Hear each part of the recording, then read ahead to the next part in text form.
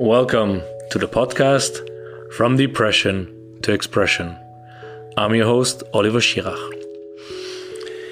I have struggled for many years with low energy, self-worth and depression, which have hindered me to truly live my life and express the beauty that is within me. To help myself, I started to learn a lot of things. After many years, I feel ready to share what I've learned with you. You're at the right place if you want to find out more about what is depression, what can cause it, and how to get out of it again. It's either for you or for someone you know.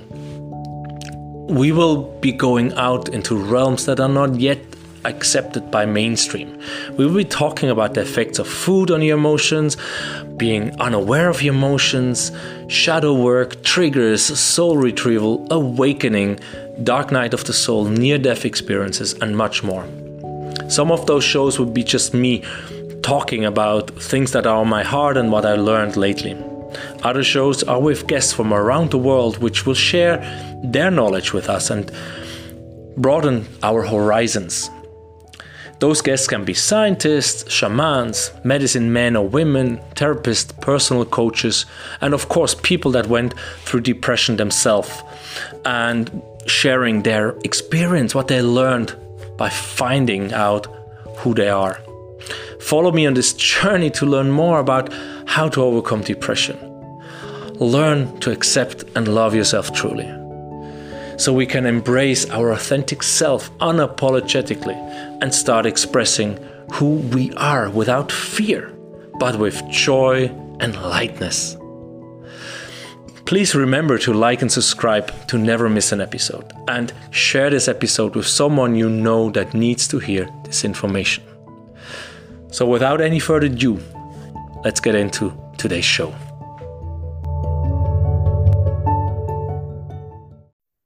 There we are. Yes, I got it. We are recording. Welcome, people. This is Oliver Schirach from, which show do we take? We take From Depression to Expression this time. And on the other side, I have Kellan Fluckiger, and we connected last week, actually. And so today we have an interview conversation on my podcast, and tomorrow I'll join Kellan for his podcast, which is like crazy many episodes and crazy full of information. It's I don't know how many episodes I listened. They're so deep. Honestly, thank you for that work so far. You're welcome.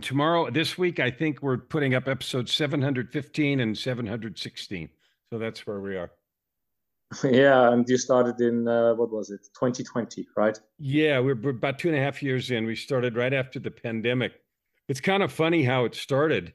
I've been doing, motivational speaking and all kinds of stuff, and we'll probably talk more about how that stuff started in the show. But when the pandemic first started, in March of 2020, the first words, lockdown came out of somebody's mouth, right? And in the U.S. and Canada, we were looking at the world, and the cases were in Italy were first really exploding. That was the first real hotspot, if we can remember back then. And so, and then it was spreading here, and people were blocking flights, and all this stuff happened. And, maybe for 5 minutes, we thought, oh no, this is Armageddon. It's going to destroy the world, right? Back in those days. And somebody who was in a mastermind that I had been in a few years before knew that I did speaking, and they weren't a client, but we got to go know each other pretty good in this mastermind. Anyway, they called and talked to my wife, who's my business partner, and said, they were looking for some motivational stuff. And they said, does Kellan have a podcast? And because they were looking for something to do, lockdown and, energy or whatever. And we didn't. But my wife said, yes. And then she came downstairs and said, we have a podcast. So I started Your Ultimate Life in April, roughly, of 2020. It took some time to get organized and stuff. And so we've been going for, April, May, June, July, August, September, October, November, 20 months. No, 24, 30 months. And, episode 700 and whatever. And I don't think we're ever going to quit. We did go from daily to start with to about twice a week now, and a little bit longer. The first ones were 15 minutes for the first couple of years. Now they're 30 minutes. But anyway, so yeah, that's the story of how it started. Wow. Yeah. Don't tell me it was the 13th of April because that would have been my birthday that you I'd started. have to go look. I don't know what day the first episode went up. Yeah, I cannot check because I told you last week I can only go back to episode 506 or 7 or something like that. Spotify doesn't allow me to go further Uh, back into the reservoir. I don't know why, but that's how it is. I don't know. So I'm sure somewhere. But anyway, I'll see if I can find you some links to earlier. yeah, that would be actually interesting to see. Also, then when you know it, then you can upload it or link it from your webpage. So if people want to listen to the early shows, awesome. So it's on my podcast when I have the people the first time, because some people have 2 or 3 times on the show. I start to have like icebreaker questions, but you're like so open, and most people I have on the show are very open and don't need to really have an icebreaker. But anyway, so if you have to describe yourself, or in a talk with like 3 adjectives, 3 words, what kind of words would that be, and why would you choose those to describe So yourself? I have 3 words that are my life purpose: love, create, serve. And everything I do is about that. My personal declaration is about that. I love you, and I'm speaking not only to you, but each person that's listening to this. I don't need your permission. I define love in a particular way so that it's clear. To love someone is to choose to use your resources, and I think of them as spiritual, physical, emotional, mental. So I choose to use my resources to serve you in your highest and best interest. And if I do that, then I can say I love you. So love any person all the time, no matter what, even if they did something bad to me or angry or whatever. I just don't live in that space. So love is the first one. It's the most powerful force. It's the creative force of all things. So that's the first word. And love desires to express itself. So I love doing that. I make things and everything else. The second word is create. I'm a creative at heart, and that has a whole story about my depression and why that got, what happened and the creative stifling for many, many years and all that stuff. Anyway, so create in that context. I have 18 books. I'm writing 2 more. I have a lot of music. I write songs that go with some of the books. I also do other kinds of music.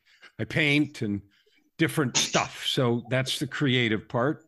And I also love helping people create with their gifts. So that goes to my mission. The third word is serve, because my experience, having been 30 years in corporate and made a lot of money and then been a miserable, and now 15 years ago changed directions completely. My discovery is that we as humans are happiest when we're in love and service of each other. So I do every breath, every day, literally every day, from morning to night. I'm after a goal this year to help 50 million people to discover and to serve with their gifts. And that's the short way. The long way is discover, develop, and serve with your divine gifts and talents. But it doesn't really matter. It's lean into those things that are in your heart and soul to do, and quit worrying about what people think, and quit worrying about whether or not you can make money, and quit worrying about all that stuff, because you will. The answer is yes, you can be happy. Yes, you can make a living. Yes, people need your gifts. So love, create, serve. Those are my 3 words. Yeah, yeah, and they definitely are listening to, I don't know, 20 or 30 episodes of your podcast so far. That message comes pretty much through, and I love it. So, and what kind of color would you be if you would be the new color in a coloring box? It can be any color, What kind also of fantasy. color? And Yeah. why would you be that color? One of the sentences in my PTAC, my personal truth and commitment document, says, I am love and pour over your heart like warm sunshine. So, what is the color of warm sunshine? What is the color of being acknowledged and cherished? I'm that color. Wow, that's a multitude of colors. I It know. just changes. It changes when Yeah. you think of it, right? Yeah. Yeah, awesome. Love it. Yeah, but it fits to how you describe yourself. So now I didn't really introduce you. We just went straight in with the podcast. But out of my head, what I remember is like you said 18 books, right? Yes. 18 books. You have been, how do you call that? Very high in business for many years. Yes. And you're a motivational speaker. And as you said, you create a lot of things. But that all kind of the life you have now, this love, create, serve person, that started in like 2007-ish, right? Or was that? That was exactly right. Before 2007, if you met me 15 years ago, or 15 years in a few months, because that the pivotal event was in August of 2007. If you met me before that, you would have found a self-absorbed, arrogant, high-powered person who was also a drug addict, who thought a lot of themselves and made a lot of money and really truly hated themselves and was anything except what you see now. So it would be a completely different person, inauthentic, but so good at what they did that I could be arrogant and get away with it, and miserable. So that's who I was and who I am now. That's what, yeah. I actually, when I was listening before the episode, I thought like I'm gonna give some more in the podcast episodes from you just to get some inspiring. And I was thinking like authenticity and exactly this. You were this power driven person which made a lot of money, like you said, like really a lot, and you met some really important people and yet some very important decisions to take. So how would, if you could go back to the people, I don't know how many people you met from your past life and how did they see you and how did they tolerate you when you said you were so good that you could be arrogant? That's weird to say, and it is arrogant. It sounds arrogant to say it, and I understand that. And you or your listeners can create me any way you want to, but the truth is, I was recruited and brought in to when people, and there were billions of dollars on the table and a lot of mad people. I was the guy that got hired to solve those kinds of problems, and I happen to be really good in this particular narrow area. So I'm not saying world renowned in the area of competitive electricity markets. So you buy electricity and you have, we're running our computers with it and everything else. Some areas in the world have deregulated electricity where instead of having to buy from the local utility, you can buy for whoever you want. Well, doing that is a very complicated process, and it's caused a lot of problems. California did that. The province of Alberta did it. New York and Pennsylvania and Maryland, that area did. Texas did. There's some places in Europe that have. But deregulating electricity required the creation of market structures that's completely different than any other kind of commodity because electricity can't really be stored in any appreciable quantity. You have to make it the instant you use it. Well, that makes markets really clumsy at providing a commodity that has to be created the instant you use it. Like if you go in your kitchen and turn on the toaster or turn on your oven, some generator somewhere, literally within a fraction of a second, increases its output. You can't not do that because otherwise the system doesn't stay balanced at 60 cycles or 50 cycles, depending on where you are in the world. And that instantaneous nature makes it really hard to create an effective market structure. And the creation of electricity market structures was the area that I was literally a one-name person. There were 4 or 5 of us in the world who were that level, and people knew who you were.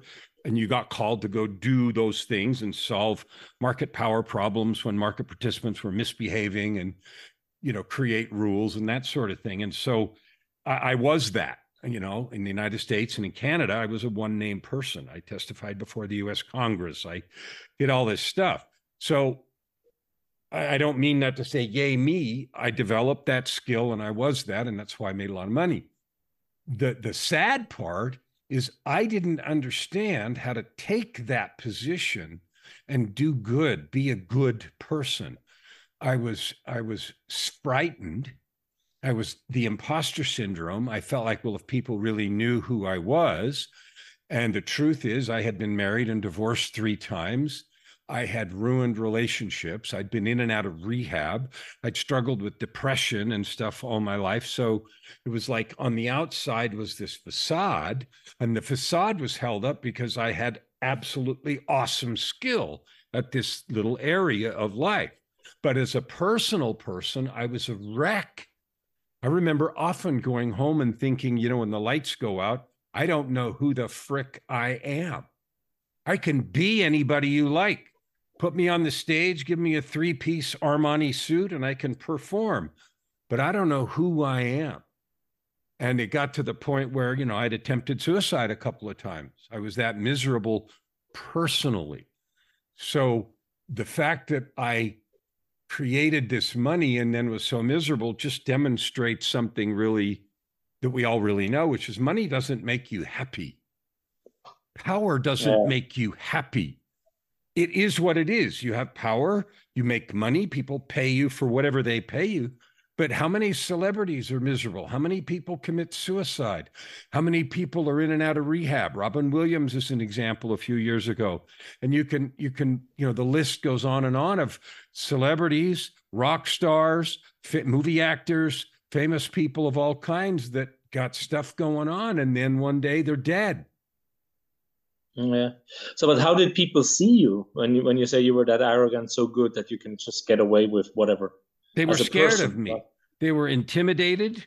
I was, and I cultivated that thing on purpose because it helped me keep my position and everything. And I kept people away from my personal life. I kept them segregated. And so my kids knew the mess. They knew that what was going on, but they also were, living at the trough of the fact that I made this money. And so they were enjoying the fact that we had all these privileges, but they knew the mess that was going on. And my exes knew the mess. Like I had 3 ex-wives, and some of them hated my guts and did all they could to make life miserable. And one of them didn't, 2 of them did. And so it was a disaster, and I had to fight to keep it all separate. And sometimes I was successful and sometimes I was not very successful. And so they contaminated each other like you would. At one point, I was on the governor's staff in the state of California, and the chief of staff dragged me in her office one day and told me all this stuff that she'd heard. And she was worried that my scandals were going to take down his administration. That kind of stuff. And so those contaminations happen, and it wasn't pretty. Yeah. Yeah. So people were scared, and you were basically keeping up the facade so people don't get too close to you because you didn't know who you were. You were just playing something. So when we talk about, from depression to expression, how would you describe depression? What is a depression? Well, from your point of view? There's clinical depression, and it's in the DSM-5 or 6 or wherever we are, the diagnostic manual. I think it's up to 5, but that's old now. But anyway, there's clinical depression, there's chemical imbalance, serotonin, minus this, that, and the other. I'm not going to even talk about any of that. What I mean is, for me, it manifested itself in a conviction to the very core of my DNA that I wasn't really good enough. That no matter what I did, me, when you strip away all the titles and the cash and the decorations and the vacations and the season tickets to this, that, and the other, when you get rid of all that crap, I, as a person, don't matter. I'm valueless. And even worse than that, I suck. And I'm the cause of pain. And I'm the cause of suffering. And, all of that sort of thing. And I believed that with all of my heart.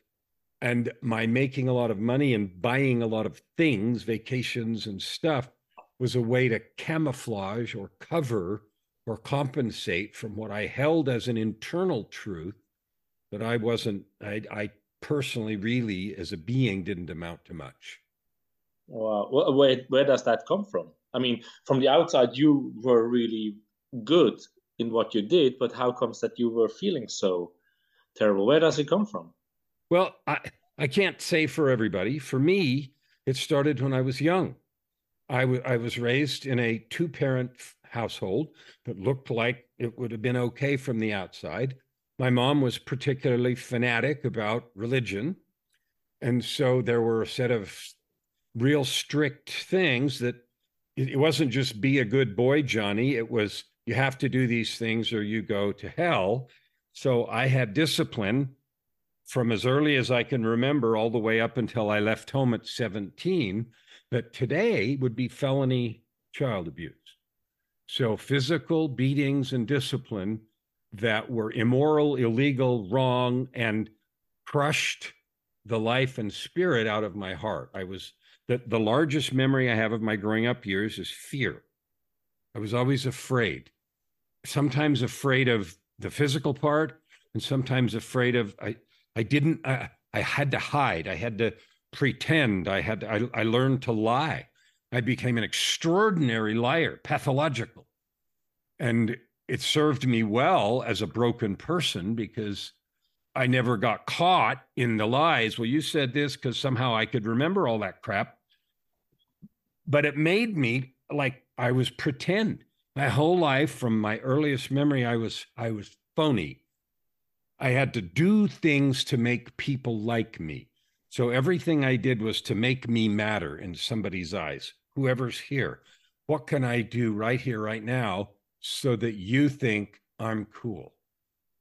Do I know something? Can I help you in some way? It wasn't just bragging about me. It was sometimes I would, I used to love reading the encyclopedia. So I read a lot and I was a bookworm and isolated. And part of the religion was I didn't really have any friends and I was very isolated. And so I remember, for example, I was in a Boy Scout troop and I snuck out and ran over to the local store and stole candy bars so that I could give them to the other scouts because I thought maybe that would make them like me. So I became a thief so I could buy somebody's affection and attention. And there were all kinds of things like that. It was always a game. What do I need to do so that somebody will tell me I'm okay? Okay, and that was because you were, as you said, you were in fear of the physical or mental, whatever abuse, because you were not really, probably not being able to be yourself then. I couldn't. And that goes right to that went on. And so I left home at 17. And you would think, or you could think, well, as soon as you get out of that environment, you'd be okay. I don't really know why. I tie it to the religion or the religious aspect. I somehow believe that because my mom must have God on her side, that my whole life's purpose was to get back in her graces, her good graces, for her to tell me I'm okay. And that's how I lived for the next 35 years until 2007. So if I made more money, will she tell me I'm okay? If I do this. But the creative side of me, I wanted to be a musician. I loved music. I started playing the piano, and my mom was a decent musician. And she taught us to play the piano, but it was only intended to be, use it in the community or use it in the church or something.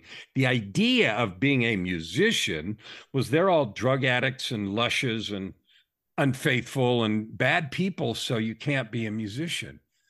So when I wanted to do that and I was gifted, I played the piano really well and still do. And I played 5 or 6 instruments before I graduated from high school. I wanted to do that, and that was not okay.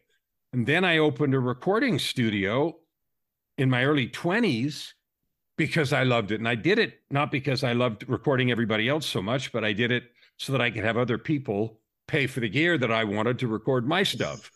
And it worked, and I did okay, right? And it was successful enough that I finally had to make a choice between giving up the regular career type job and doing the studio full time, because I was making enough money to do that, or to satisfy her and be okay in the family kind of thing. I gave in. I shut down the studio. I sold everything and pursued the corporate crap with a vengeance.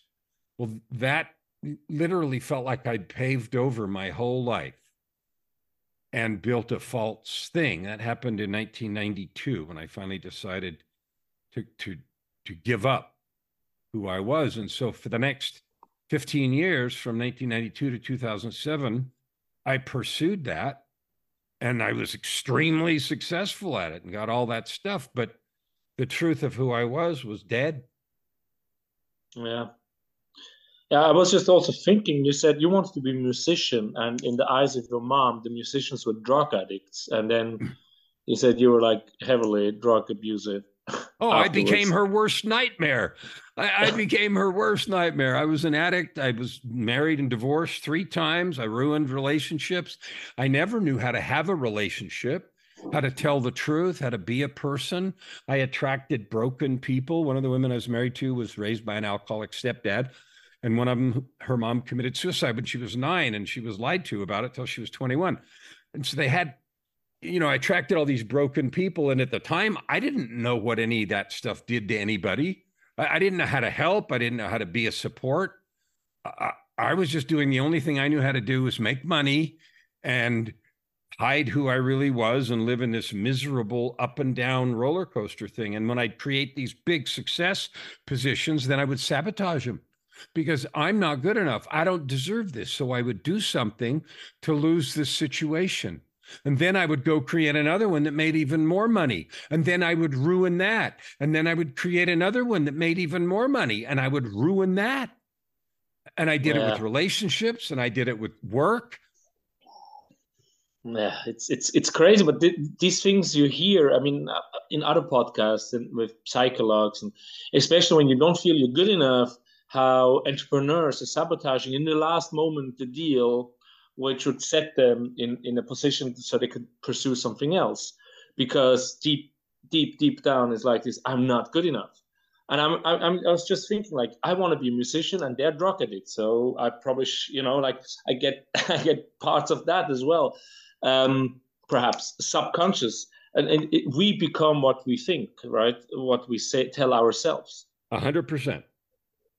So and so you can be successful on the outside, materialistically speaking, with even not following your true self.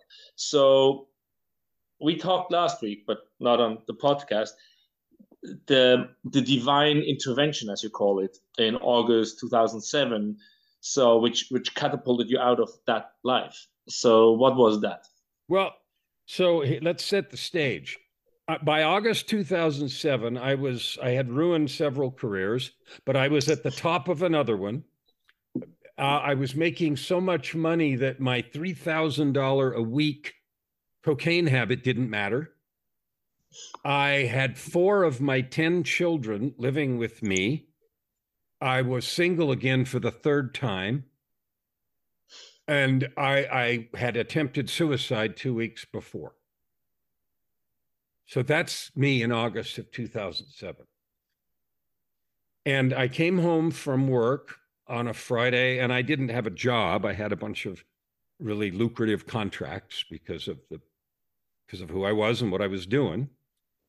And I came home on a Friday night, and I was getting ready to go out party for the weekend. And that meant I would go somewhere and, get high and do whatever and come back on Monday or something. And the kids were all old enough. They were teens and late teens. And so this, I wasn't a good dad, but they took care of themselves as best they could do at that age. But anyway, I was going to go party for the weekend. And before I went out to party, for some reason, I had the desire the urge, the yearning to turn on the television. Now, that doesn't sound like anything, except I don't watch TV. I still don't watch very much at all. And I picked up the remote control to do it, looked at it, and realized, I don't know how to turn this on.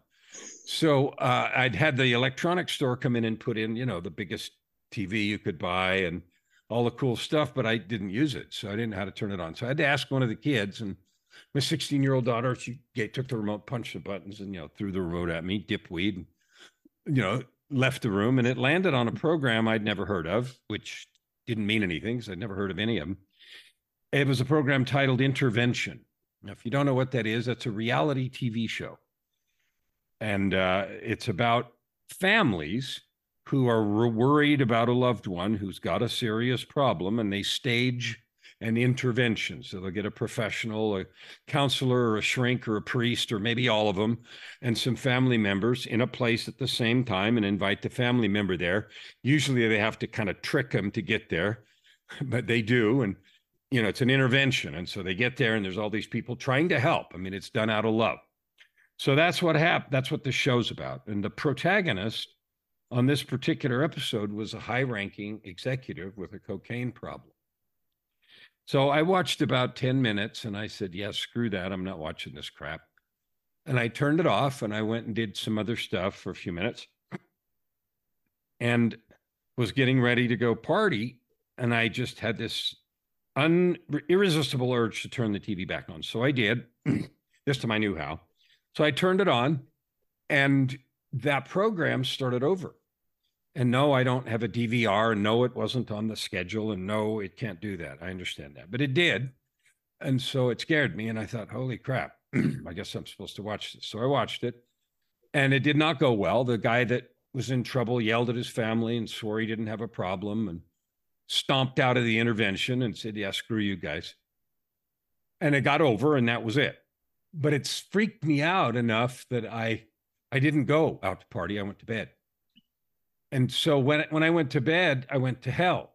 And what I mean by that is I went somewhere. It felt out of body. I was in a dark room. It felt like a theater. And I could hear voices and see stuff. And the scenes that played out in front of me were scenes from my life. And they were all focused on suffering. And the suffering it started with the suffering that had been inflicted on me as a little kid, all the beatings and terrible things, up through and including all the suffering I had inflicted on everybody else as a rotten husband and an addict and, liar and all the things that I had been. And the intensity of the cumulative suffering is indescribable. It was overwhelming. And after a long time, sort of witness to this disaster, a voice simply said, it is enough. And I wasn't angry or frustrated. It just said, it is enough. And so I woke up and the sun, it was weird because the sun was shining in the window of my bedroom, it shouldn't be because the window faced west. And I got up and realized that it was 5 o'clock Saturday afternoon. So I'd been somewhere for nearly 18 hours. And I thought about what had happened and I realized, okay, I've been invited to change. I have no idea what to do. During the 35 years from when I left home at 17 to then, I'm 52, I had never talked to anyone about my internal struggles. I had never been in counseling for depression. I had never done any of that stuff. And I had no idea where to start. But what I knew was I was done. I'm doing something different. And so I threw away $1,000 worth of drugs I had laying around because I always had that. And I quit cold turkey. $3,000 a week to zero in that day. So that got me sober, but it didn't do anything about how I got there in the first place, which was the self-loathing, the not good enough, that whole roller coaster thing of believing I wasn't okay. But I was sober. So the divine was just getting started. The second half happened a couple weeks later. So that was that weekend. And so Monday I went back to work, but I knew I had to get away from all that I was doing. I knew I had to completely change my life, but I really didn't know how to do what to do next. In the position that I had, I used to get all kinds of free stuff because I made really important decisions that affected billions of dollars. People used to give me stuff, not bribes, but expensive bottles of booze, like I needed more of that, and free tickets to this, that, and the other, to be nice. And so one of the tickets I got was a pair of tickets to see a Yo-Yo Ma concert. Now, if you know classical music, you know who that is. And if you don't, that's fine. But in classical circles, Yo-Yo Ma is like, ah, he's a cellist and he's the most spectacular in the universe. He's just unbelievable. So I thought, wow, this is fabulous. But I'd be ashamed to waste this other ticket because I was single and I wasn't interested in a relationship or doing any of that. So I thought, well, who can I give this to? So I asked in the groups that I managed, who likes classical music? And some lady in one of the groups said, well, I do. And I said, well, okay, have I ever given you anything before? Because I gave away stuff, all the time. And she said, no. I said, okay, fine. See you there. So I gave her the ticket and we met at the venue. And the concert was spectacular and the seats were great. And halfway through the concert, you got to remember now, at the date of the concert, I'm 2 weeks stone cold sober.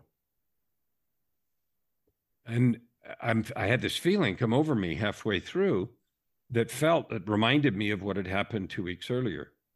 And this voice said to me, you need to marry this woman.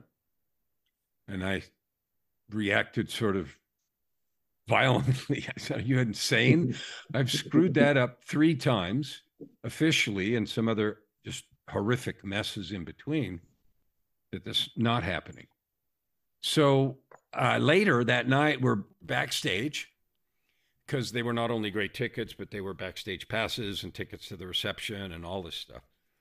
The voice came back and said, comma, and you need to tell her tonight. And I freaked out. I thought, well, first of all, I don't actually know if she has a relationship or boyfriend or something, because this was not like I wasn't inviting her out. I just had an extra ticket.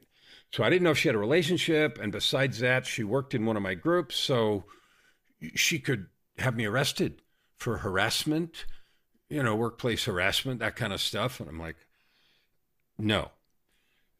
But you don't win those arguments. So I did. And it went about like you would have expected. Are you insane? Like, what are you talking about?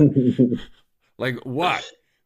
But the good news is she didn't have a relationship, which I didn't know. And she did not call the police, which was also fortunate.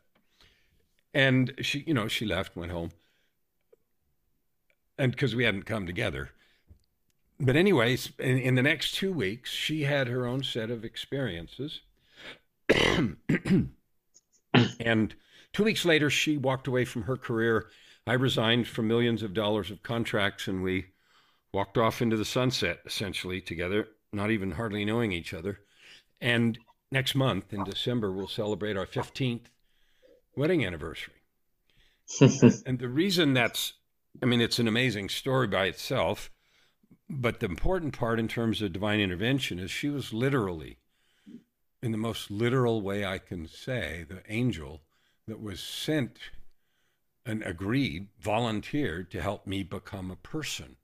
Like she taught me how to be a friend and how to have a friend and how to tell the truth and how, stuff I had never learned in my life and in all the other relationships. She was invincible in finding me people to talk to, counselors, and she would go do research and find me stuff to literally help me on the road to becoming a person, to recover from the depression and from the self-loathing and all that stuff. And I've asked her 1,000 times, what on earth possessed you to walk away from your career and off into the sunset with a drug addict? Because everybody knew. They didn't know, but they knew. And she said, I just knew to the core of my soul it was the right thing to do. And so that was still an invitation because it was terrifying for both of us. And the other one 2 weeks earlier was just cold turkey, but they're all invitations. So as spectacular as those stories are, everything that ever comes into our lives is issued as an invitation to change, because we still had to do all the work of getting to know each other and me going to see all these people and just changing my whole life to become a person that could do anything besides be afraid and hate himself, and the things that I had done all the first years of my life, first decades of my life. And the most fun thing about the whole thing, her name is Joy. Like, you can't make this stuff up. Yeah, joy brought joy to your life. So I mean, that's the whole story. But when I want to go deeper, I know several people which are depressed for a long time, right? Antidepressants and whatever, counseling here, counseling there, 20 years, 15 years, 25 years, not getting out, and say, wow, awesome. Yeah, you had this intervention, you changed all these things, but how did you get out of the depression? Was it just like a... No, not at all. For me, the not good enough and the believing I was a phony and all the rest was clear in my DNA. So it was a gradual process. And and I'm not saying this is the magic thing. I wrote about it in the book Tightrope of Depression, my journey from darkness, despair, and death to light, love, and life. And I listed a whole bunch of things in there that I did and do. I changed gradually. So in addition to, counseling, and I tried different antidepressants and all that kind of stuff, that's all fine. But those are outside in remedies. Depression, there may be some chemical imbalance, and you may need, some chemistry, antidepressants to help you do this, that, and the other. That's fine. I'm not saying anything about that. Go ahead, use those things. But the most important thing was I took control of my life.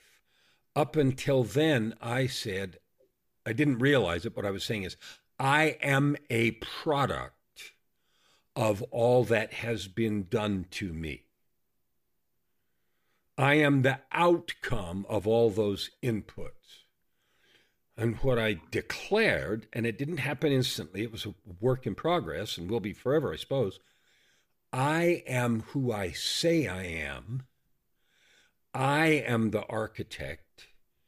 All those inputs happened, and I'm not pretending they didn't. But I refuse to allow them to be determinative of my future.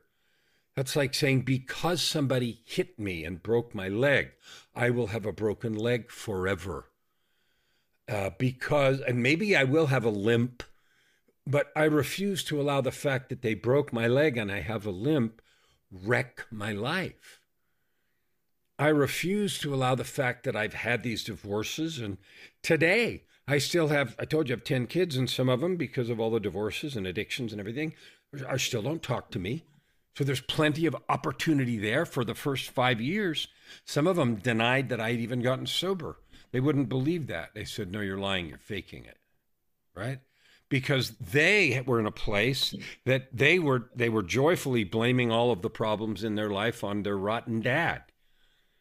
And so they could not allow for the fact that I was sober, because then that wrecked the place that they were putting the blame. Well, I can't blame me anymore, right? So there's all kinds of opportunity there, but the key right here is I own the levers of my life. I don't know all the things I have to do to stop living in depression. Maybe some of it's medication, maybe some of it's counseling, maybe it's meditation, maybe it's a choice to just take little tiny steps. But what I declare without hesitation or anything else is I own my life. I refuse categorically to be a product of what happens outside of me. So even if I can't take enough chemistry to fix the serotonin imbalance or whatever else, even if I can't get the neurotransmitters perfect, I recognize this is a neurotransmitter imbalance. I don't have to act as a person that responds just to these feelings.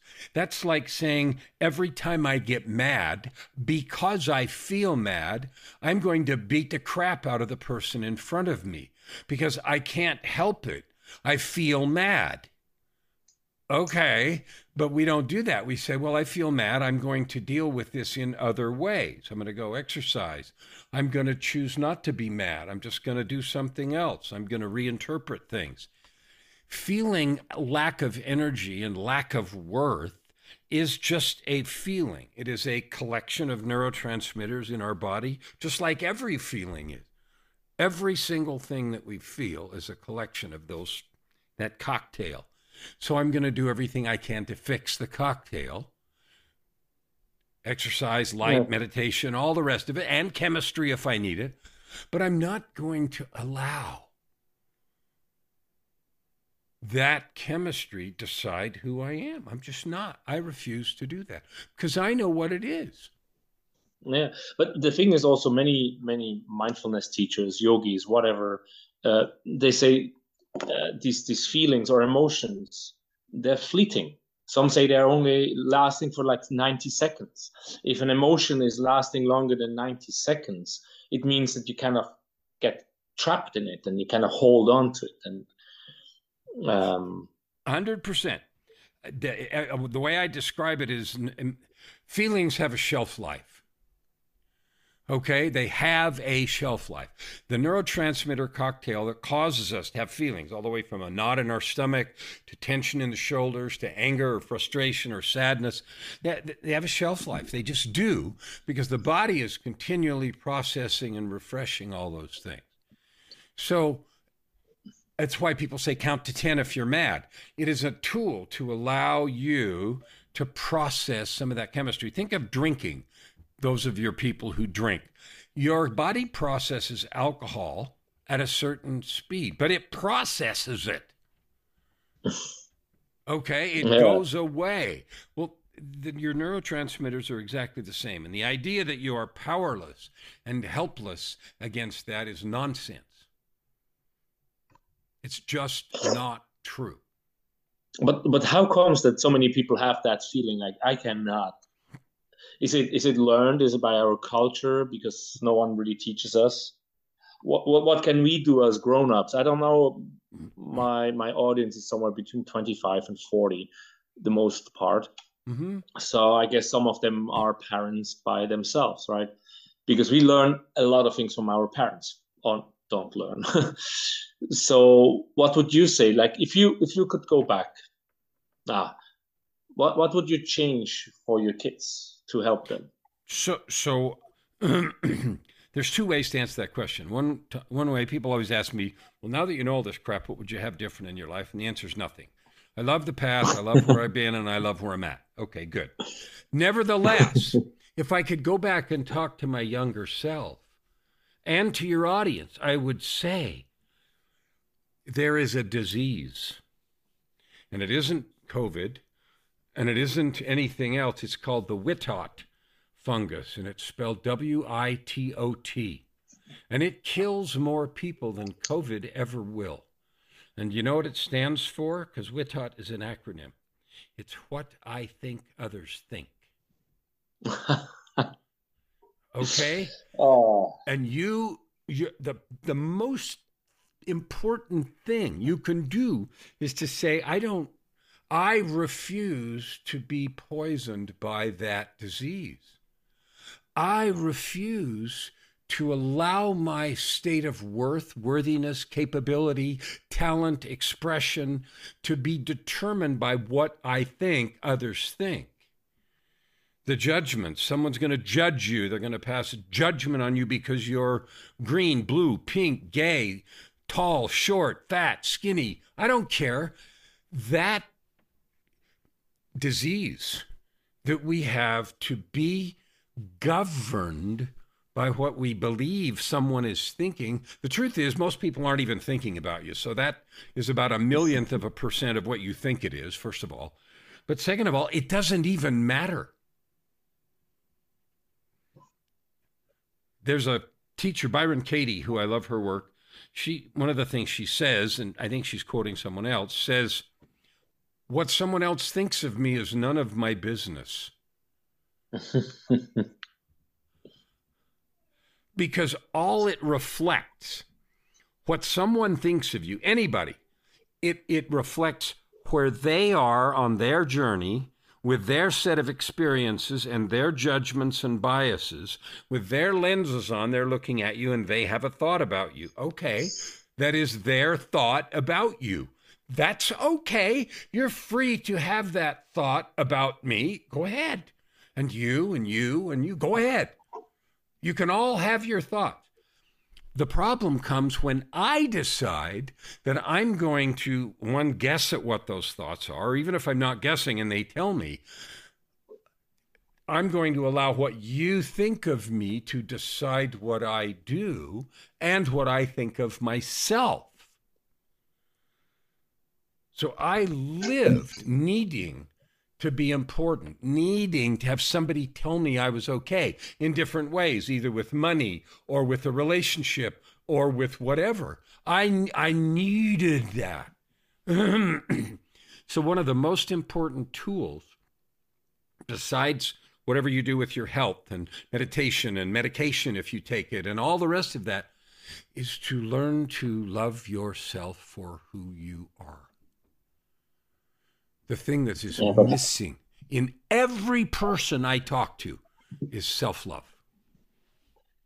And this is a big piece, right? To be authentic, to self-love, self-acceptance. Mm-hmm. Forgiveness starts with self-forgiveness, and this is the biggest part. So any method or tool you use that helped you to actually chip a little bit more this warm heart, like the ice away from the heart, so to allow more self-love and self-acceptance? Yeah. In fact, the last book I published is titled Forgiveness, A Journey of Courage to a Place of Freedom and Power. And one of the most important things for me was forgiving myself. I had done, my parents had done whatever they did. Okay, that's them.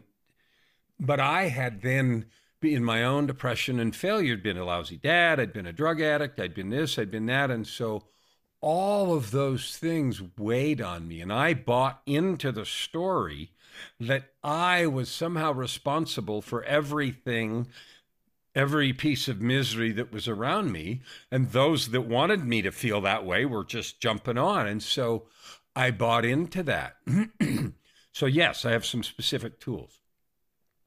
Create a self-love ritual. The first piece is get up in the morning every day and look yourself in the mirror. Slow down. Look yourself deeply in the eyes and say, I love you. Now, this might be really awkward and clumsy at first. I had a client who I started working with him on this, and he came back the next week and said, I would rather put my hand in a meat grinder, because it was so difficult for him to do. Because he wanted to look away, he wanted to change the words, because he was thinking of all of his failings and all of the things that had created this image of not okay, not enough, not worthy, not. And I said, that's okay. Just keep doing it. Keep making a choice to love yourself. Love yourself for even being standing here trying to do this exercise. Love yourself for not giving up completely. Love yourself because you have an idea of going forward. I know without question, if I talk to somebody like that, in 10 minutes, we can find in conversation 25 things that you've done right for which you should love yourself. It's your call if you choose to focus on all the things that are bad, or if you choose to allow yourself to be human, have made mistakes, and love yourself for trying. Yeah. So where's the gratitude coming in your world into that forgiving part and self-love? Some people, I love, the gratitude is enormous. So loving yourself is number one. Another thing is practice. People call it an attitude of gratitude. Some people call it a rampage of appreciation, where you list 20 or 50 or 100 things you're grateful for, or gratitude journal. Those are all fine. The way I do it is I don't find it very effective to list a whole bunch of things I'm grateful for. Instead, what I do is pick one, and here's why. When you have felt real gratitude, Like something happens or doesn't happen, and you have this physiological and spiritual reaction of real gratitude. Oh, I'm so grateful. You know what that feels like. Okay, so the point is to create that feeling. So focus on one thing, or maybe two, that you're really grateful for, and think about it and look at it and experience that thing until you feel real gratitude, because in that way you're actually changing your neurochemistry. You're causing your body, your mind, your glands to secrete the neurochemistry of gratitude. So you're not just saying a bunch of stuff, you're experiencing gratitude. And do the same thing with love. Keep going. Yeah, that's I was asked, I don't know, the 10th time probably to listen or read Napoleon Hill's book. I don't know, you probably have read it as well. So I'm finally finally going on Spotify. You find several audio versions from different ways. This one was from the 2000 somehow addings, and I also know Joe Dispenza and all these things. So I can see. I mean, he's one of the early ones which describes this feeling: see your future, see where you're going, feel it as you are, as it already happened, as you are that person doing these things, and that's also with the gratitude, right, and the forgiveness, really. And I had a very, I mean, about the forgiveness that just pops up now. I don't know if I've talked about it in other episodes. When I go in Denmark, we have dog forests, which I love, because then you can go in there, the dogs can play with each other, can bark, whatever, no leash, perfect, awesome. And it's even in the forest where I live. And there's this one man, and he was very drug addicted and has also left Denmark, was in France. So he actually speaks French to me sometimes, which I found was funny. And he has a lot of dry skin. I don't remember what it's called, lupus or whatever it's called, where you have like this dry skin. And it's definitely, I found out after talking to him, it's because he was abused as a child, 3, 4, 5 years of age, from a man, a friend, a neighbor, from his father, whatever. And I tried to explain to him the forgiveness part, because he's the one suffering. He was suffering with numbing down through drugs, with numbing down by running away, and his body is clearly exposing disease. And I tried to explain to him, forgiveness is not to forgive the act, what the person did, because it's definitely not a nice act. In this case, several kids he knows have been abused by this man, sexually, physically. But it's to forgive oneself for holding on to that energy, to some way. And it is difficult to explain.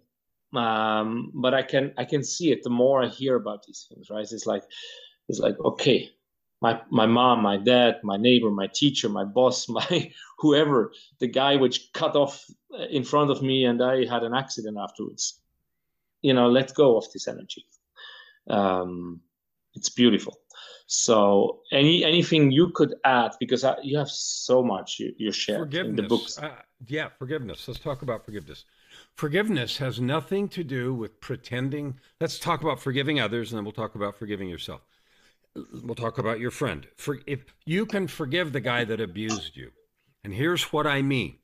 I don't mean pretend it didn't happen. I don't mean make it okay.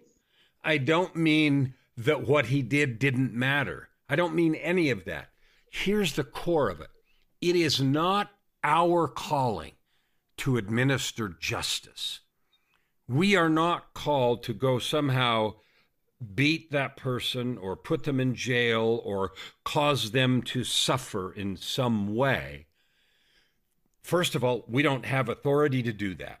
Second of all, it doesn't even work, because we see movies all the time or read books, or maybe real life examples where someone is hurt, they go after someone to get revenge, and then they finally get it.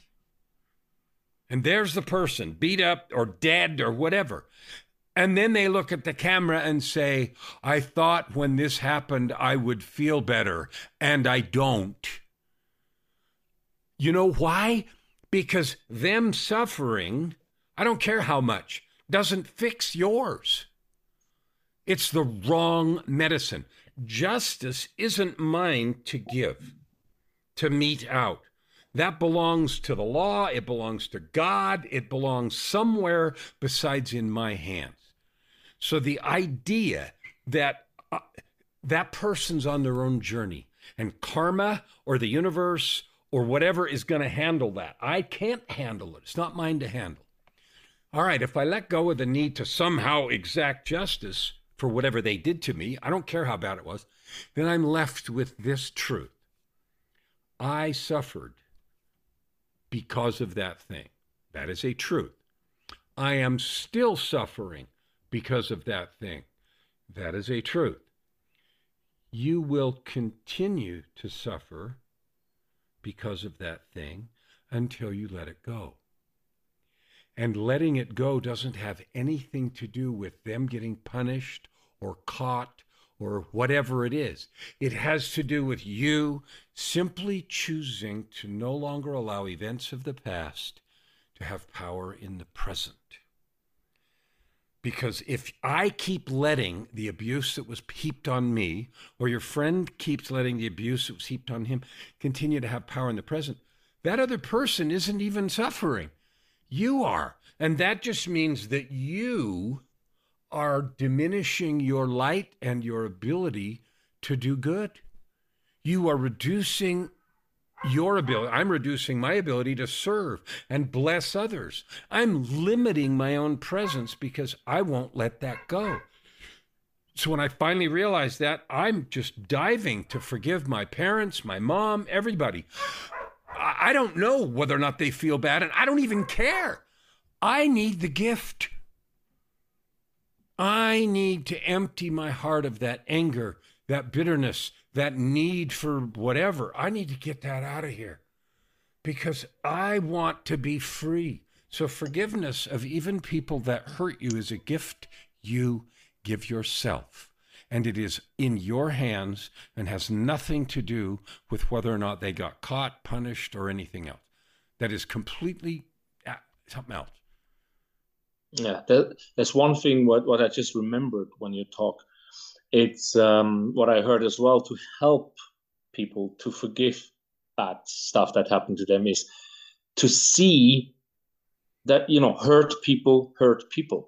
Mm-hmm. To actually see that these people must have been in a lot of pain to be able to do certain things as well. Mm-hmm. And actually, when you come from your heart, you feel, not feeling pity, but you feel that. I think it's easier when I see wow, this person has been in a lot of stress, for example, and that's why I have a car accident. Not that I had, but could be, right? And then you're wow, I'm feeling so sorry for them, right? I hope everything is fine. Instead of being all red and this guy should go to prison and should should be punished and should be in pain. So I love what you said. It's really good. So let's turn a bit around to, now we've been really in the in the dark places, in the heavy places. Let's turn it around, because what you're doing is bring light and bring joy and help people to bring gifts, to let their gifts shine and find their gifts. Because when we talked last week, you came and said hey, there's 3 things you can bring to life, but we probably talk on your podcast more about those. But what are gifts according to your definition? So, what are the gifts of people? Here's the prerequisites to living. The reason it's good to talk about forgiveness first is because you can't serve with your gifts if you're carrying sludge and dirt. So forgiving everybody that hurt you, just love them. Just make a choice and let the need to punish go. Somebody else will do that, or somewhere, karma or whatever. The same thing applies to yourself. As long as, this is big for me, as long as I was carrying self-loathing and negativity, I couldn't let my light shine either. So I forgave myself. Why? I'm not pretending I didn't do bad things. I'm not pretending I didn't have all those problems. I did. But that was then and this is now. And if I keep letting that stuff from back then be in my backpack now, all I'm doing is carrying 1,000 pounds of rocks that just prevent me from doing good. So forgiving yourself and forgiving everybody else completely, absolutely letting it go is liberating for you. And then When you have no rocks in your backpack, or you're working on throwing them out as fast as they come in, then you're able to discover and serve with your gifts. So, for example, a gift someone has that I know is a gift of brightness and hope, and they teach classes. And every time she comes to teach a class, she does it for a lot of corporations. She doesn't just come and teach the material, but she infuses the whole process with such fun and hope and happiness that people love her classes. Yeah, the material's great, but they like how they feel around her. So that's a gift that she has. Somebody might have the gift of speaking. I do. I have a fabulous way with words, and that's why I write and help people to write. I have music that I use. You listening right now, I don't know what your gifts are, but what I do know is you have them. And they're the things that you feel called to do, ways you feel called to help, things that feel easy and good for you and fun. And you may have downplayed those. You may have thought, well, yeah, I feel like that and I'm really good at it, but I can't make a living or I can't do anything. And so what? That can go away too, because all that is wet blankets on your parade. It's just weight that you're carrying around. So I have another client whose motto is embrace your inner weirdo. And he says that for fun because he's trying to help people understand you right here, right now, have permission to be your own authentic, loving self. We are happiest and we are most powerful when we are in love and service. So instead of arguing with that or thinking of all the reasons it won't work, why don't you just go start being in love and service? Even 1% more. If you said, you know what, I'm going to be loving and in service 1% more, what does that look like? I don't know. I'm just going to smile more today on purpose. If you just made 1% change, do you realize in 100 days, which is no time at all, you'd be 100% different? Like we have this idea that somehow I have to do everything all at once or I suck. Well, who made that rule? So find the things in your heart that you feel that you do well and do them instead of making up reasons why you shouldn't or they don't matter. And I just think of myself, of course, I cannot talk for other people, really. There's a lot of things in my head I love to do. And somehow many days are just passing and weeks are passing. I'm like, now I wanted to do X and Y because I really love to do it. And I didn't. What do you tell people which have situations like that? You're now a musician or a creator. Let's say they want to play guitar or piano at least 2 or 3 times a week. And somehow the week passes and they never have time, but they really look forward to doing it. What could be reasons for that? Well, so I'm going to do 2 things. We'll talk in general and then I'll be specific. If you have something you want to do and you don't, then whatever you're doing is what you really want to do. Okay? You do what you want. People say, I don't have time for this or I can't afford that. And I ask, well, what's important to you? And then they list all these things they're not doing. And what I say is, well, show me your calendar and show me your bank account and I'll tell you what's important to you. Because those are the only 2 things you have, your time and your resources. And today we use money for resources. So wherever you're putting that, that's what's important to you. So either love what you're doing, because that's where you're putting all your time and your energy, or change. So one of the ways I help people do that specifically is how people keep track of their time. Go through the last 2 weeks and try to find where you put all 168 hours. How many hours sleeping? How many hours taking a shower? How many hours exercising? How many hours working? And list all the things you do. When people do that, they always come up 20 or 30 hours short from 168 hours of a week. And they can't really find where it went. There's nothing wrong with that, but it just illustrates the fact that we use a lot of time without thinking about it. So then I have them track their time for a couple of weeks, down to maybe 15-minute increments. Again, no harm, no foul, but if you track where you spend your time, then you look and you say, okay, this is what I'm doing with my hours and minutes of my 168 hours in a week. Am I happy with that? Because most people don't sit around and stare at the ceiling. Their lives are full. So if you're going to do a new thing, piano, guitar, write a book, create a course, do something, then you're going to have to make a trade. And if you keep track of where your time goes today, you can make a trade on purpose. I'm going to not do this so that I can do that. Because you're not going to invent 10 more hours in a week or 5 to do a new thing. You're not. You're going to have to trade 5 hours from how you're spending it today. And if you track your time and you fill up your 168 hours and there's nothing that you're willing to trade, then you're already doing what you want. And you can't tell me that this other thing's most important, because it's not. Because otherwise you'd trade this time. You'd find a way to trade it. And so we work with very specifics. Let's find out where your time's going, and then I'll help. I'll ask some questions. Why are you doing that? What is the benefit to you? You know, if you do this other thing you say you want to do, learn and, do some music, be in a rock band, write a book, fix your relationship, read more books. I don't care. What would you trade for that? What's less important? And I've never met someone, when we go through that exercise, that doesn't find a bunch of time that they could trade. There's a lot of empty time, at least in my day, where I'm like, what did you do the last 2 hours? Not really. Moving from one room to the other, basically. There's days like that, right? And sometimes, some days you need to just have nothing to do. we don't have to be efficient. Schedule that. I do. I schedule time on my calendar that says white space, and nobody can schedule anything there. And my deal with myself is, when that time comes up on my calendar, I can do whatever I want. And sometimes I'll keep doing what I'm doing. But the fact is, I scheduled myself empty time. Yeah, exactly. That's also what I heard, like for innovation and creativity, having 30 minutes is not good enough. I mean, I've been told from a friend, like, oh, you have 30 minutes back then I did a lot of photo editing. So just get up half an hour early in the morning and do 30 minutes on the photo editing. I'm like, if I want to be creative, 30 minutes are like too much pressure.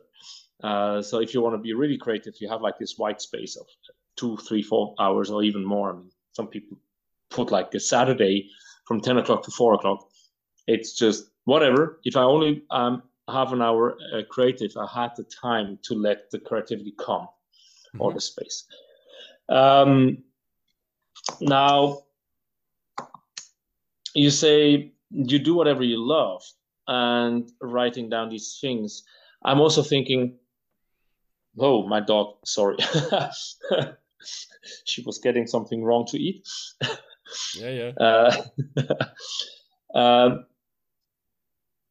Finding your gifts. I mean, when I go back to your story, and you were this super successful corporate guy, but you wanted to be a musician. And where you are now, you're helping people with love, creation, and service.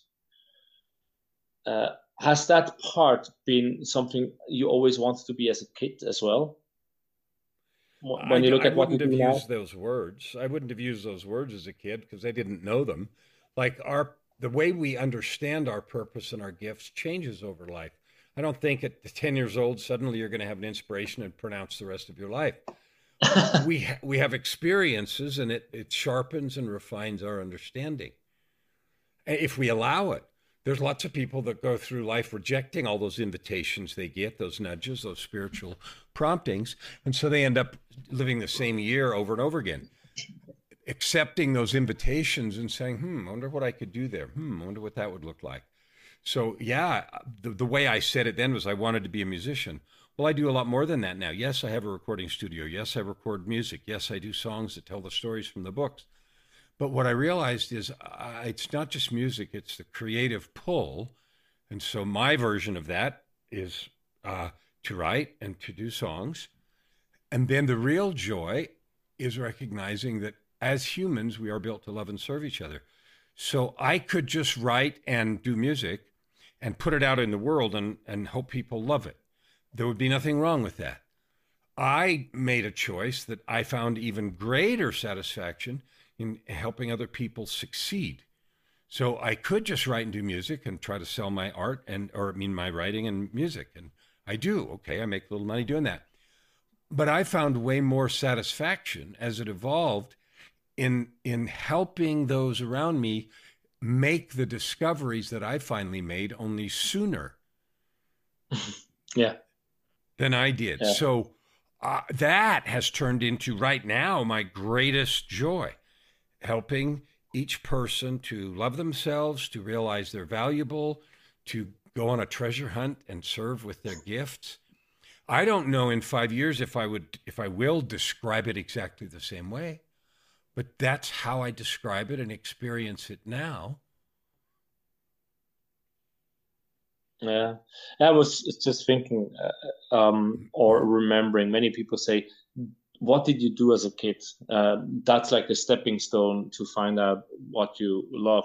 Now, you said as well you were in a very strict religious family, and you were, how you call it, you were not having such a big social internet interaction network. So probably already longed to actually help others, to be connected, I to desperately play with them. wanted friends and all that kind of connection. I felt that lack from way back in elementary school, far back as I can remember. Yeah. Felt like an outcast, and I couldn't connect with people, and I didn't know how, and et cetera, et cetera. And I've learned how to do all that, but I certainly didn't know how to do any of that. No, and I did long for that.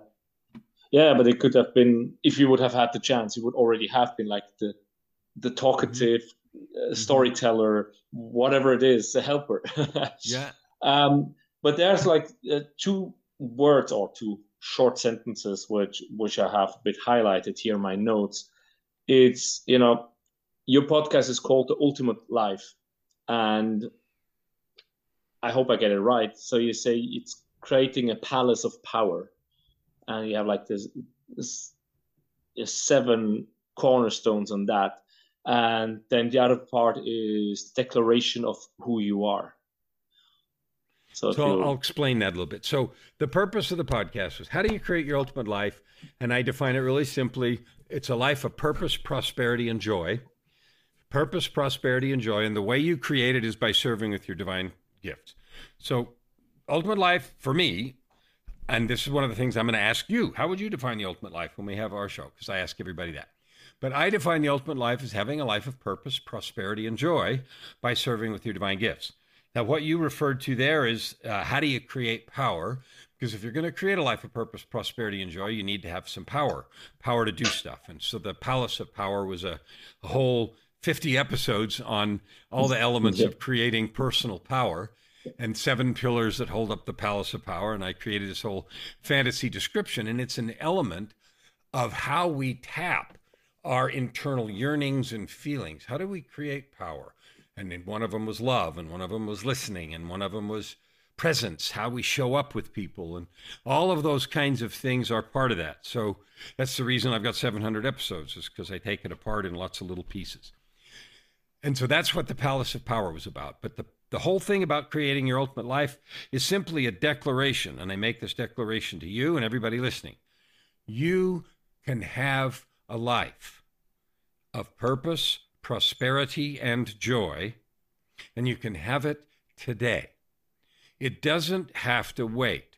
The idea of I will be happy when, and then we have a big long list of when I make this much money, when I fix this, when this, is a never-ending rabbit hole that you'll never get to. So it is possible to simply decide you're going to have joy in the journey. And learning to do that is no different than learning to love yourself or learning to forgive someone. It is a process where you start with a declaration. This is who I am. I'm a person who loves every day just because I said so. I don't care what happens. So that gets to the declaration. They're the 2 most important things that I've done since 2007 to get myself healthy and happy and having that ultimate life of purpose, prosperity, and joy. Number 1 is a personal declaration. I call it a PTAC, PTAC, a personal truth and commitment statement. It's several pages long, and it changes whenever I feel like it. And I have most of it memorized, and I recite it, and I play with it. And it's not for anyone else's consumption. I didn't write it to impress anyone. Sometimes I share parts of it with clients, depending on where they are and if they're trying to figure out who they are, because that declaration is really a powerful tool. But it is a choice. It is a declaration of who you are in the world. Why? Because you said so. Because that's what you have decided to be. That liberation. I don't care what anybody else thinks. I don't care what anybody told me or is trying to make me do. I'm just done with all that. I am this in the world. And some of them are kind of esoteric, right? One of the things I declare is I am honesty and speak only truth.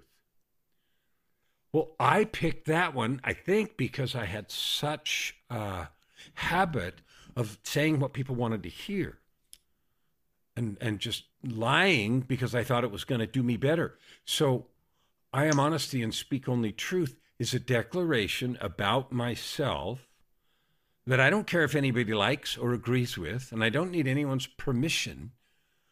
It's who I've decided I am. And another one is I am love and pour over your heart like warm sunshine. Well, when you have a set of those kinds of declarations that come from your heart, they're not measured by anybody else because I'm not asking for anyone's approval.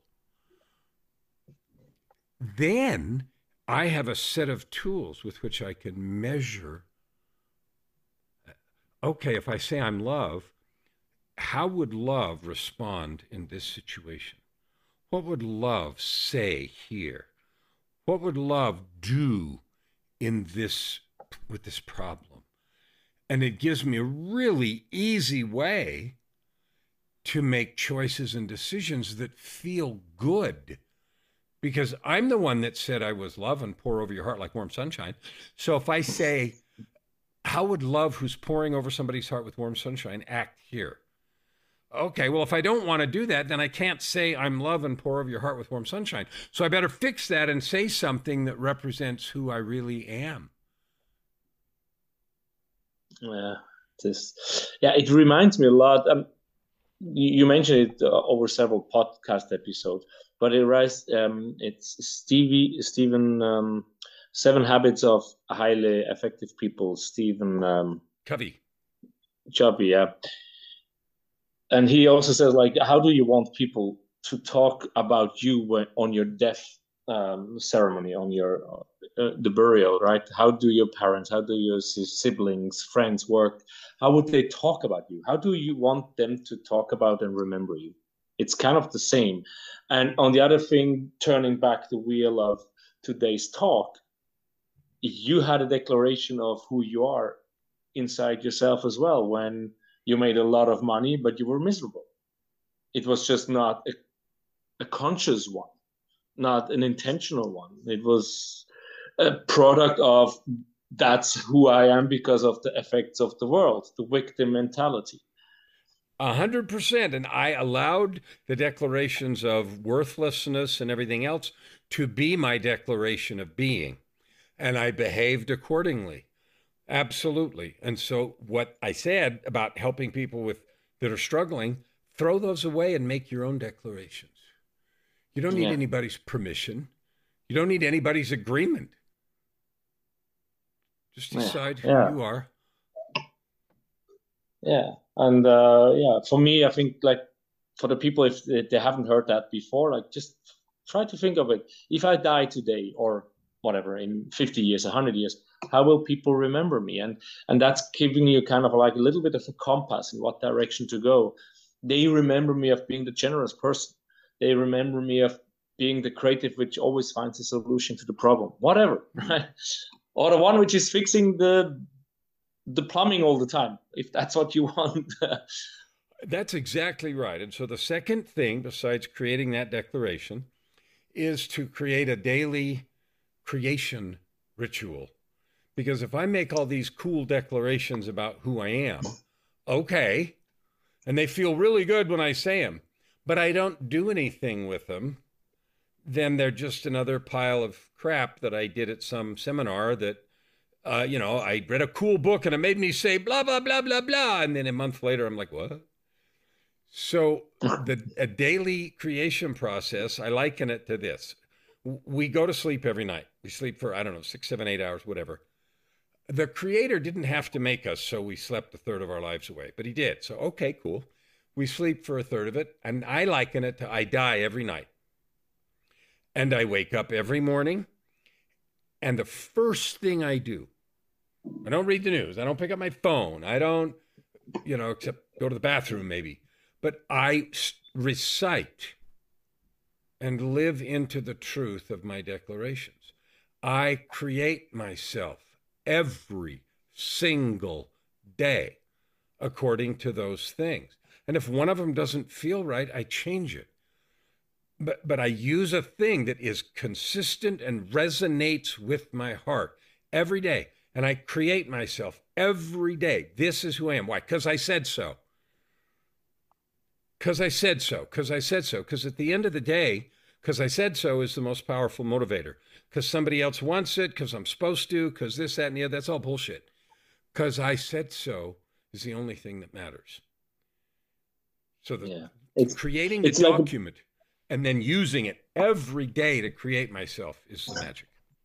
But how many pages did you say? 50 pages is yours, but you have like a one pager, or how do you do that? There's lots of different pieces. I have one piece called The Scroll of Truth and Power, which describes me, but also describes, it's written in medieval language and with a very scrolly text. And then so you have like another... a feather.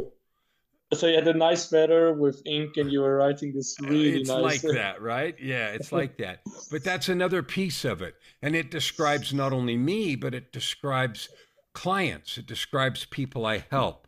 And the first part, that isn't the first part. The very first part is a state of being. This is who I am.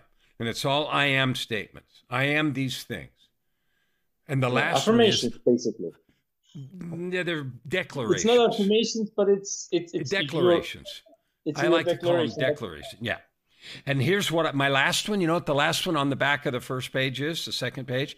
It says, I am that when I fall or fail in any declaration, I get up, fess up, clean it up, and recommit. And that is permission to declare boldly without the dance of, well, I'm not perfect. Bullshit. Declare boldly and allow yourself to be human. And if you screw up, fix it. Yeah, that's... Sorry. Hi, puppy. Yeah, with the declaration, right? We are loved. And that's what I always want to be. I mean, I can see I have some intentional, unintentional declarations, like, which I found it was funny through webinars and Quest. I always saw myself as a healthy, strong person. And that's what has manifested throughout my life. Mm-hmm. I didn't have, people look at me like bodybuilders. I'm like, no, I'm healthy. I like to use my body because I want to have this vehicle to be able to enjoy life. Mm-hmm. So that is one thing I have had for a very long time. I've never read anything, but that's a belief I had, or I am healthy and strong. And I believed I'm honest, but I can see we talked, I think last week a little bit about that as well, or another podcast with someone else, that I have the feeling I wanted to be authentic with everyone, myself with everyone, no matter where I am, I'm myself. Instead of acting differently in different situations. I do understand you have to sometimes be a little bit different, but you still, or communicate different, but still be yourself. Yet I have the feeling I'm not authentic with myself, and therefore I'm still wearing masks when I'm interacting with other people because I'm not authentic with myself enough, or honest, vulnerable. And I think this declaration is definitely something to, take off your clothes and stand naked in front of the mirror and write down what you truly want without looking away somehow. Love it. Can be painful. The only reason it would be painful is if you say, I'm declaring this, and then you become aware that you're not that. I'm declaring this, but I'm not that. Okay, that's not painful. That is a choice. I'm still going to be that, and I'm declaring that I'm that. And today I'm in progress. I'm going to be 1% more of that. I'm going to be 1% more of that. And if you do that kind of declaration, what happens is you remember all during the day, in every conversation, in every choice, wait a minute, I said I'm going to be 1% more of that. I said it, I'm going to do it. I said it, I did it. 1% more, wait a minute.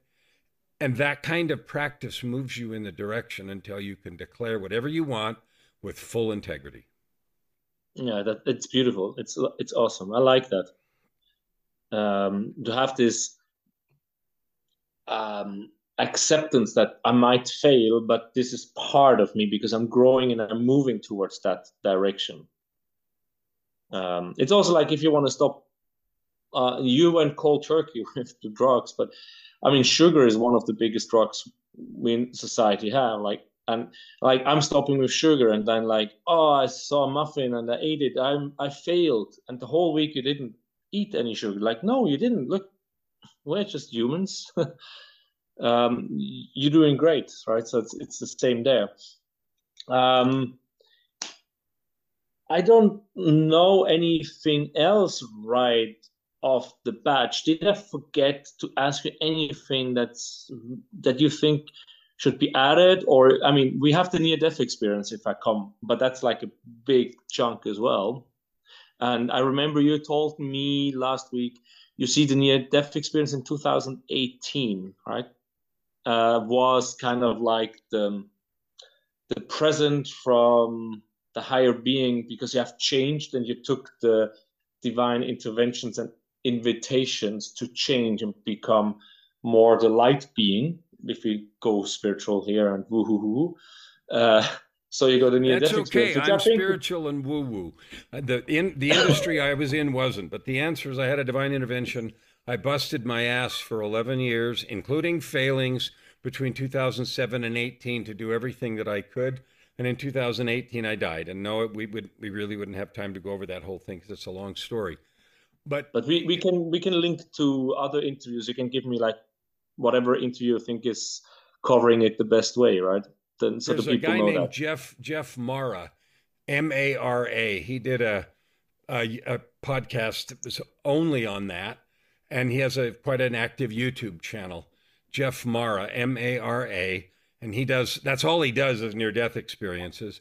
But he told me afterwards that mine was one of the most downloaded and exciting ones that he'd ever had. So there's one that I know thoroughly. I've discussed it on several podcasts, and I'd be happy to do it, but it'd just be another long story now. So what you're right. I viewed that, I died, and it was terrible, and I couldn't walk, and I lost a lot of weight, and I was in a coma for 17 days, and on and on and on.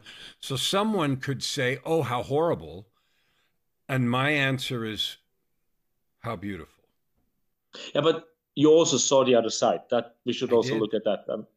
You had the conversation with God on the door. Or what was the title?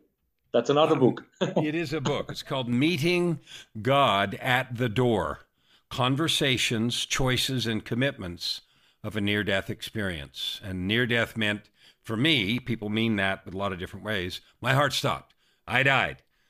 I had 3 conversations with God at the door between life and eternity. I made a choice to come back. And there's a whole series of things in the context of that. But I did view it as a blessing. Yeah, and after that, again, 2 weeks after that, it seems like, or whatever, 2 months after that. 5 months later, I had another, You had another choice to take. I have another choice. I did. So, but that's also in the other podcast, I think, because I've heard you it's in some of the podcasts, and I'd be happy another time to do that, but it would just make this episode extraordinarily long. Yeah, I'm thinking of chopping it in small pieces because there's so much nuggets in it already. Now, some things were popping in my head while you talked. Yes, about the whole thing that you became a public speaker and stuff like that. You mentioned in the beginning of the podcast, we might go into it, the 11 years until your near-death experience. Is there any big steps that you took which are important, or to who you became now? The first 4 or 5 years, Joy and I had to get to know each other, and we were trying to decide what to do. And I felt the yearning to help. And so I knew that I had the executive skill that I had was really, and the consultant work that I'd done, I was really good at helping people do hard things. I mean, that's what I was called to do, the big dog that could come into a really tough situation and help get shit done. And so I thought, well, I know how to do that, and I've been doing that. What is that? And I thought, and I want to help. I really want to help. I feel called to offer people the same kind of help that I've been given.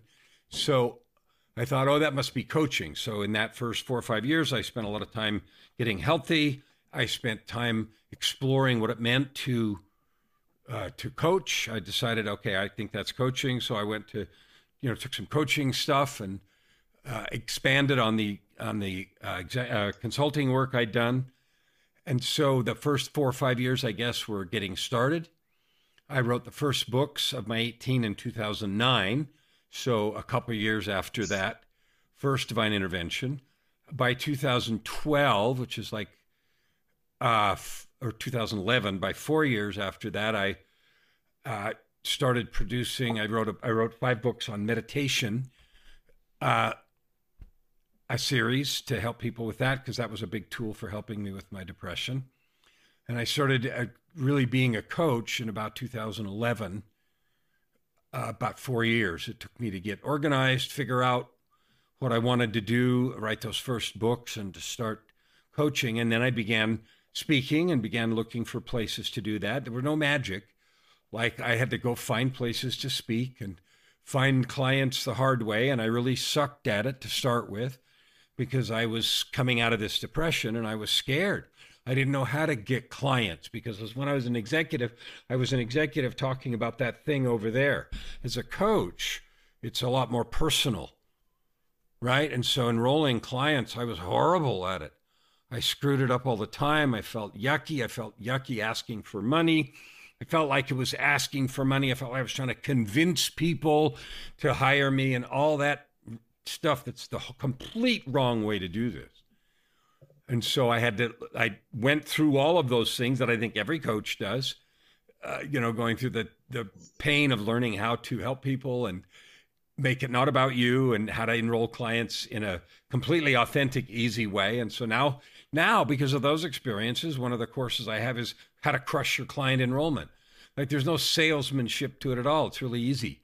But I learned that by stumbling through the mud for those years and screwing up lots of things and feeling awful about it and everything else. And so I had to clean up not only my internal work, but I had to clean up how it showed up in enrollment conversations and building a coaching practice and, all that stuff. And so one of the things I love to do is help coaches who are going through that trouble. I'm not good enough. How do I convince people? How do I find clients? And I remember that conversation so well. And today it's fun and it's easy, but there's a process and a path. There's no magic bullet, So yeah, there's just all kinds of stuff. So since 11 to now, 22, the last 11 years of the 15, I've been building a coaching practice, and now I have clients all over the world, and it's fun and it's easy, and I get to speak a lot of places. But nobody came and rescued me. Nobody brought a magic bullet to the door. I had to do it all. One day, one opportunity, one conversation, one event at a time. Yeah, and I started the discussion last week with asking about one of your friends or someone said, he's better than Tony Robbins, or I got more out of it. Mm-hmm. And then you came up, that was like, you did home coachings or home TED Talks? No, I had events. Like I used to hold events at the house, like between 5 and 10 or 12 people. I would have them come for 3 days. So I would hold a 3-day event, and they stayed in motels. I mean, it was just like, or hotels. It was just like a regular event. And I spent all day, every day teaching mostly enrollment skills and self-improvement and that kind of stuff. And so at the end of those, I would always interview people and ask them what they thought, what they got out of it, for two reasons. One, it was a nice way to get people to say if they enjoyed it. But the thing that was more important for me is they got to think about and speak out loud what they learned, because then they were able to take it home and say, this is what I learned. And then the follow-up question is, okay, good. What are you going to do with it? What is your next step? What are you going to take right now and do with that learning? Yeah. And so in that context, he said that Yeah, he had a lot of it's on your experience with page. Tony Robbins. Yeah, he'd been to a lot of Tony Robbins events, and he just felt like he got more out of it. Yeah, but it was also smaller. If you say 5 to 10 people, having Tony Robbins are thousands of people going. He does. So, of course, you can go directly onto the persons. Super. I think I went a bit around in the circle from. I mean, I could feel actually the heaviness in the beginning of the talk, and I feel a bit sorry. And I hope you don't have to retell your story too many times, because it is heavy to retell the story, even though you're in a much different place. And I can also look in your eyes and look in your face, and I see you're much lighter now, that we went a bit more in the lighter topics. But again, you have 700 plus episodes, so there's so much more we could talk about, all on the spiritual, personal growth, forgiveness, finding your power, finding your gifts and your passion. But I think we will definitely link everything to your podcast, because people can find anything. And then we need to find out how we actually get to all the episodes. If I'm going to check that up, and I'll send you. I've got your email. I've got an email started. I'll find out where to a link to that. I need to go find it. So I don't know. Yeah, I have no idea. I know that from other podcasts, they have their listeners, which created a database so people can listen to the old episodes, because there's something like 200 episodes they allow on Spotify. I don't know how all the other Podbean, Chromecast, whatever they're called, Apple Podcasts, how they are handling it. If there's also 200 episodes only. I'll find you a link. It's not hard. We've got a website with all of them, so it's not a problem. Okay, you have a website. So then I can also link it on the show notes and on the YouTube show notes, so people can go there and listen to it all. So you have audio only, and you have videos as well. But I don't know how long you have been doing YouTube. The videos started with number 601, and we're not anywhere near doing them up. I think we only have the first 10 up, 600 through 601 or 610 or something, because it's a lot slower process, and we're just sort of getting organized about that. But I've been shooting them all as videos since number 601. I know the issue. I know the issue. On From Depression to Expression, I have most of the episodes on YouTube as well. But it is extra work when you do it alone. And yeah. But some people prefer to see and look into people's eyes. I love it. Super. Yeah, let me know if there's anything you want to share more, because you gave a lot of advices here, like declaration of who you are. That's definitely something. Sit down, write honestly what you want. No one has to look at it. It could be like a how you call it, a vision board of yourself where you describe yourself. But do it as honest as possible. I would suggest. It's got to be truth. If it doesn't light you up, then it's not done. Yeah, exactly. Super. But then with that, I thank you so much for that talk. It was awesome. And I still sometimes I feel like I'm in a movie when I interview people, especially when I've listened to other podcasts and episodes from them, whatever they do, or read books. It feels like it's not live, but then I realize, shit, I'm actually interacting with these people. So you're like, I'm dreaming. And tomorrow we are talking the other way around. That's right. That's going to be interesting. It's like the first time for me. So it'll be fine. I'm sure it'll be fine. Yeah, I have 140 episodes done, so it's time to turn the table. Excellent. Well, I'm looking forward to it. Super. And where do we send people? Is it just Kellan Fluckiger or Ultimate So with Life? a name like Kellan Fluckiger, you can't hide. I'm on. There's two in the world, and the other one's my son. So I have my website, which is my name, kellanfluckiger.com. I'm on Facebook. I'm on YouTube. I'm on LinkedIn. All you have to do is spell my name right. Like, I can't hide. Okay, I'm on Amazon. All the books are on Amazon. The podcasts are also on Amazon, as well as Spotify and all the other platforms. So you can connect with me any way you want. Reach out and connect. And if you want to have a conversation, let's have a conversation. Awesome. Yeah. And with that, thank you so much. Thank you. Namaste. I'll see you tomorrow. Arigato. Namaste. Let the light be with you. All right. We'll see you tomorrow. See you tomorrow. And